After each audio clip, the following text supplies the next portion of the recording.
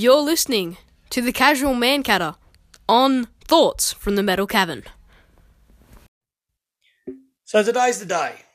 The Ashes finally starts after what seems like an eternity. And hopefully this morning we'll be getting away in Brisbane without too much rain, and certainly not without enough rain to avoid the test coming to a result. And hopefully the correct result, or at least the one that all Australians are after. Both teams have named their 12, and as I record this, obviously I don't know who the 12th men will be, but I think we can take a pretty fair guess at it. So we're going to look at the teams as we have done over the last few weeks, see where the strengths and weaknesses of both are, and where the game may well be played out. And if everything goes according to plan, it will be exactly the opposite as to what I think. However, it'll give me 15 minutes or so to bore you to death with more cricket talk, as you have once again tuned into the Casual Mancatter right here on Thoughts from the Metal Cavern.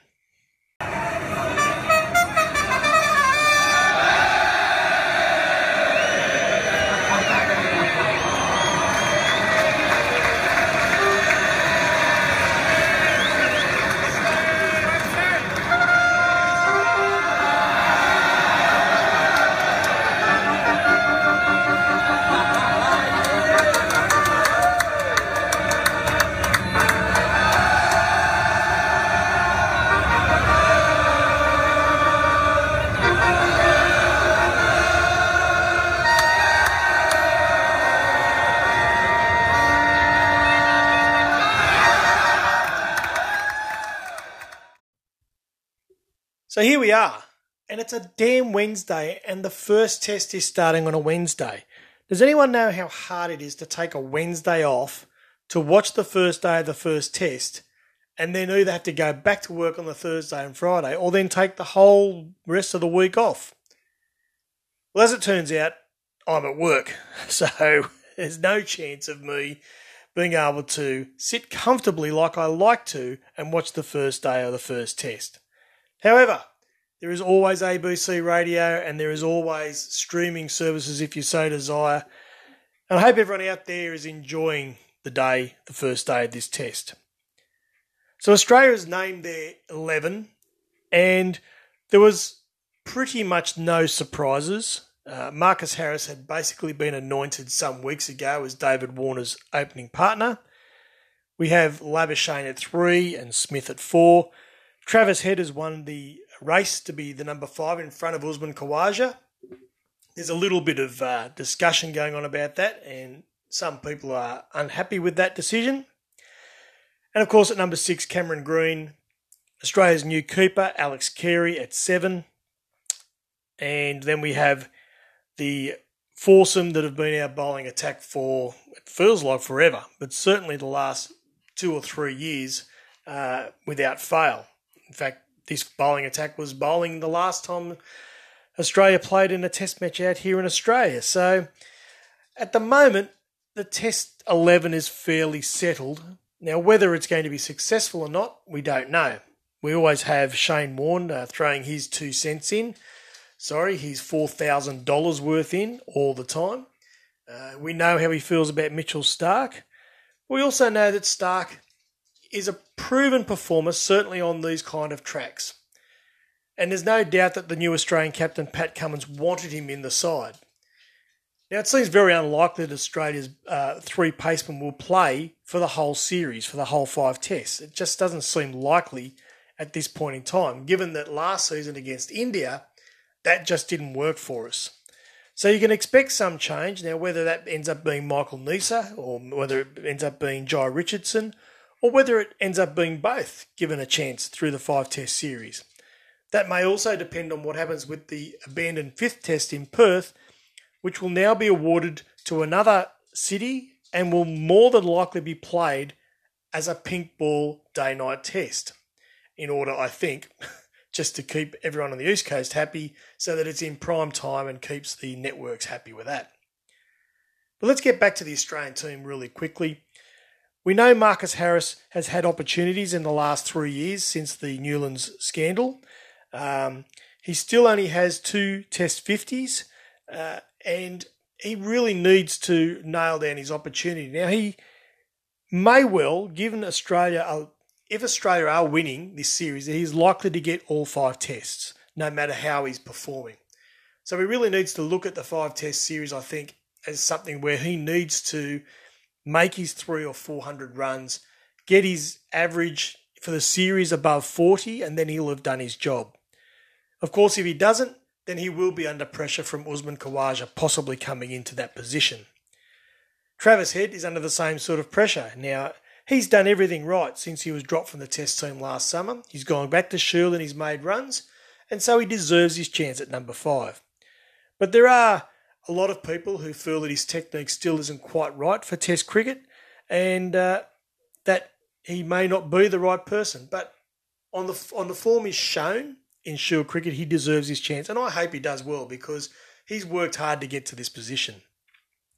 Cameron Green has been scoring runs at Shield level as well, and he needs to score runs at number 6 for Australia. We need our number 6 to be averaging 40 at least if he's going to be an all-rounder, which is what Green is being picked as.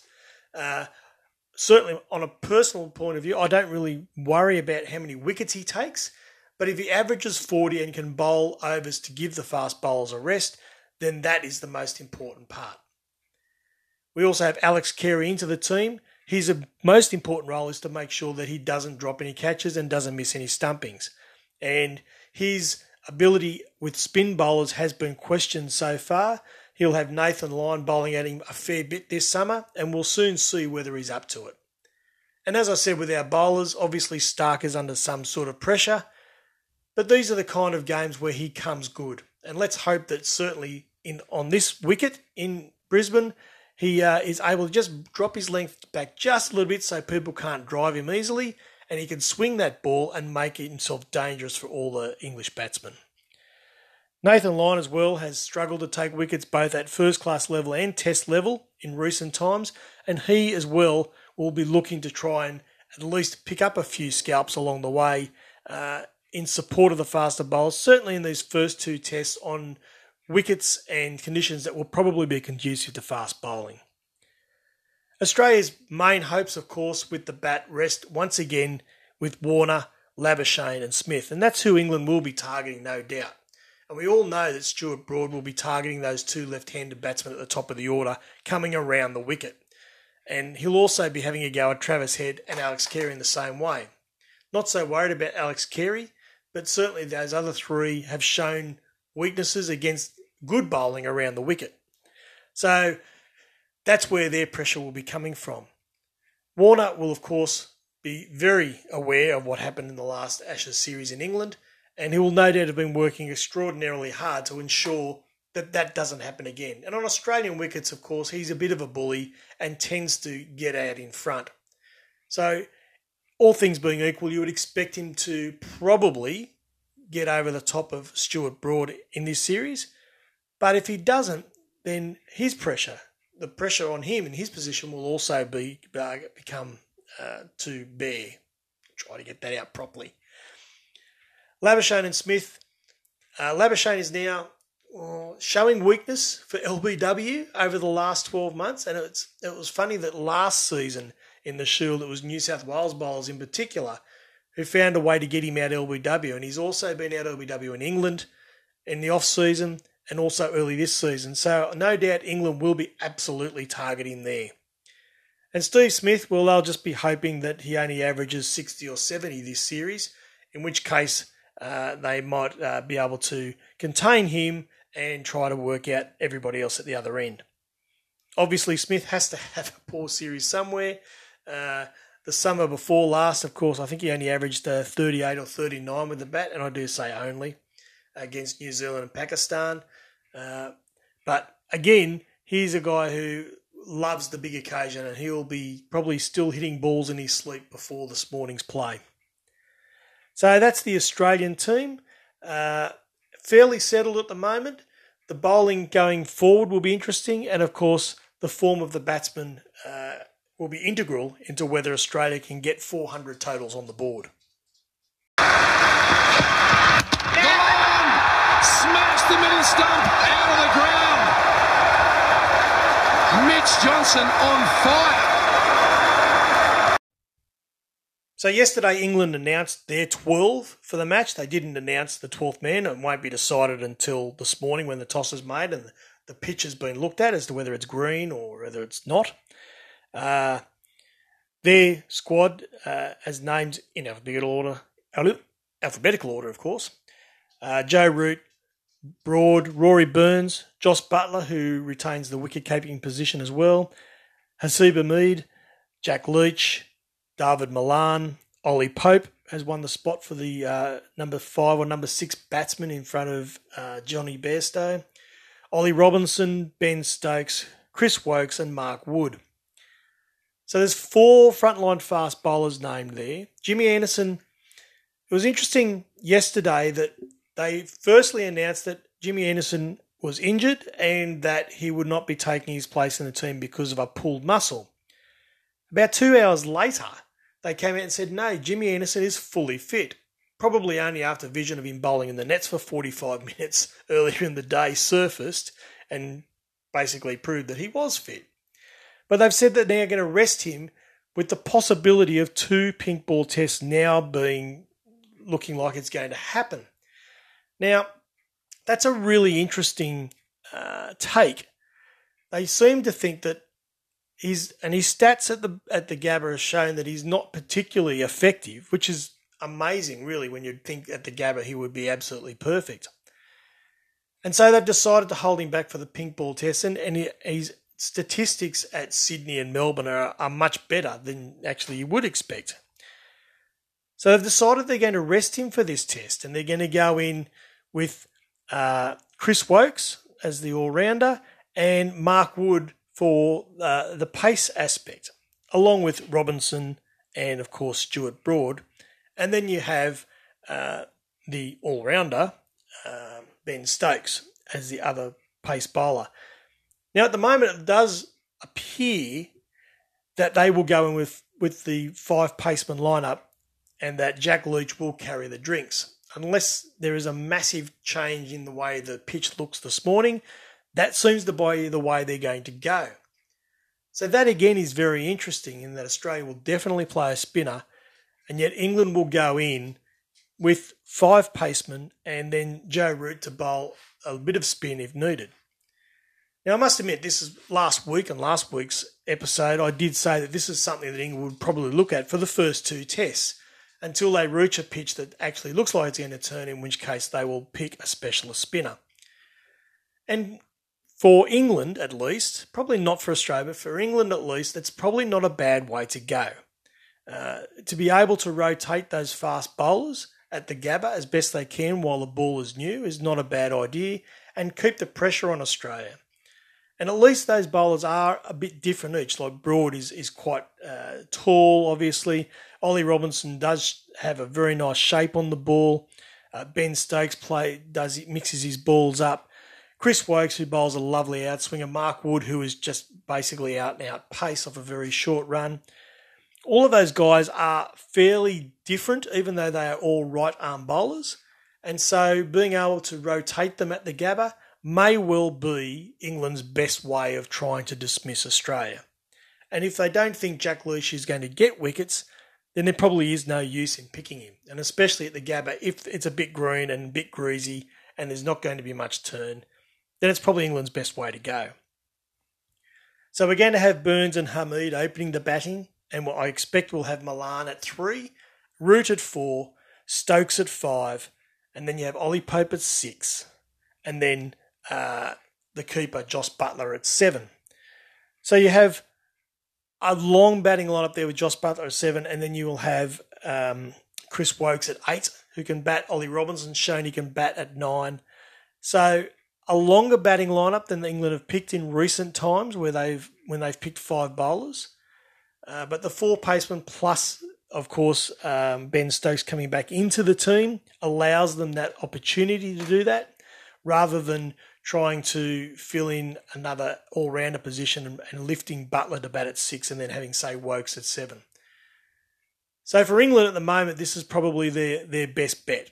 And they will need the openers to do the job and to see off the new ball, and they will need to be hoping that David Malan can bat like he did out in Australia 4 years ago. They'll also hope that the captain, Joe Root, will be able to bat like he has all year. I think he's still the top run scorer in Test cricket into 2021. And they'll be hoping that Ollie Pope can adapt to Australian conditions, and they will hope that Buttler can finally find a way to score consistent Test runs. And of course, they'll be hoping that Ben Stokes returns to his form of 2019 with bat and ball. But is it going to be enough to beat Australia in this first Test? Well, the answer to that probably is yes. They are good enough to do it, but they need to find a way to get through Australia's bowling attack, especially Cummins and Hazlewood. Those are going to be their two dangers because they are so accurate, and their ability to get wickets when they need them, that's Australia's best bet. If Mitchell Starc is at his best, he will be extraordinarily dangerous, but if he's not, then the opportunity for somewhat easy runs from over-pitched or short-pitched balls will increase. And if Nathan Lyon is unable to find anything in the pitch and he's not able to find his line outside that off stump, then once again, he could be a concern for Australia, with England being able to milk him for runs. On the other side, England's bowling attack is certainly good enough to get through Australia's opening, but they need to find a way to get Labuschagne and Smith out. And we've already spoken about Labuschagne, an LBW prospect now perhaps, and Steve Smith, well, they just have to come up with a plan. And I don't know what that plan is or will be, but if they can get through that top four and into 5, 6, 7, well, we have Travis Head, who has been in and out of this team now. We have Cameron Green, who's yet to fully establish himself in the Test team. And we have Alex Carey, who will be in his debut Test and very nervous and hoping he can score runs. So there are things there that England can certainly work on. But they really need to ensure, they've got to hope that Stuart Broad has a series like he did in 2019. He is getting on in years, and they probably will be hoping that, say, Ollie Robinson will come good and will be able to do what he has been doing in the last 6 to 7 months. They'll be hoping that Mark Wood in Australia will be able to use the hardness of the wickets to his advantage with his pace and his bounce. And they'll be hoping that Chris Wokes continues to just find a way to nibble batsmen out. So they're not without a chance, but they will have to find form quickly, and they will have to be able to compete against the Australians at home and get on top. And if they can do that, then perhaps with Australia having a new captain, with several players perhaps not feeling as confident in their positions in the team as they may have in the past, that they're able to exploit those weaknesses and put pressure on Australia. And especially if they can get out there and score 400 in the first innings, then England are a real chance to find a way to get out of this Test with a win. And of course, if there's a lot of rain and they get out of Brisbane with a draw, even though England need to win the series, the point is if they can get away from the Gabba with a draw rather than a loss, just exactly as they did in 2010, they can then go to the second Test, and if they can nab a win there, then they're on their way to perhaps finding a way to win the series. And that's what they did in 2010. They weren't terrific in the first 2 or 3 days in Brisbane, but then once they scored, I think it was 1 for 517 declared in their second dig, and then they nabbed a few Australian wickets late on that 5th day, they ended up with a draw in that Test, and then they went to Adelaide and had Australia 3 for 2, I think it was, and then they won that Test, and even though they lost in Perth, they turned up in Melbourne and bowled Australia out for 120, and suddenly the series was theirs. It's not out of the world possibility that that could happen again with this team. Even though on paper they don't look as strong as that England team, certainly when that England team came to Australia, they didn't look like a team that was going to win the Ashes. Mitchell Johnson now. Oh, how about it? How about it? If you're asking me for what I think, I've got a couple of things. Firstly, England are at $5 to win this Test and are at $2.95 for a draw with rain predicted. Don't bother getting on the draw because my money's on the draw, so that definitely won't happen. as I said, can England win? No one likes to bat first in Brisbane on a deck that looks green. And that's definitely what it looks like at the moment. But England might have to take a chance and try to win the toss and bat, and then be able to exploit that by scoring 400 and putting Australia under pressure.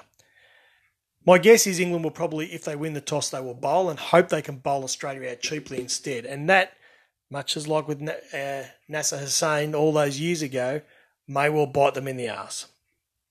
Anyway, looking forward to a great day's play, a great test match, and I hope you'll join me on the next episode when we'll go over all the happenings of the first test and look forward to the second test. And until then, go Australia. Got it! Yes, the thick outside edge.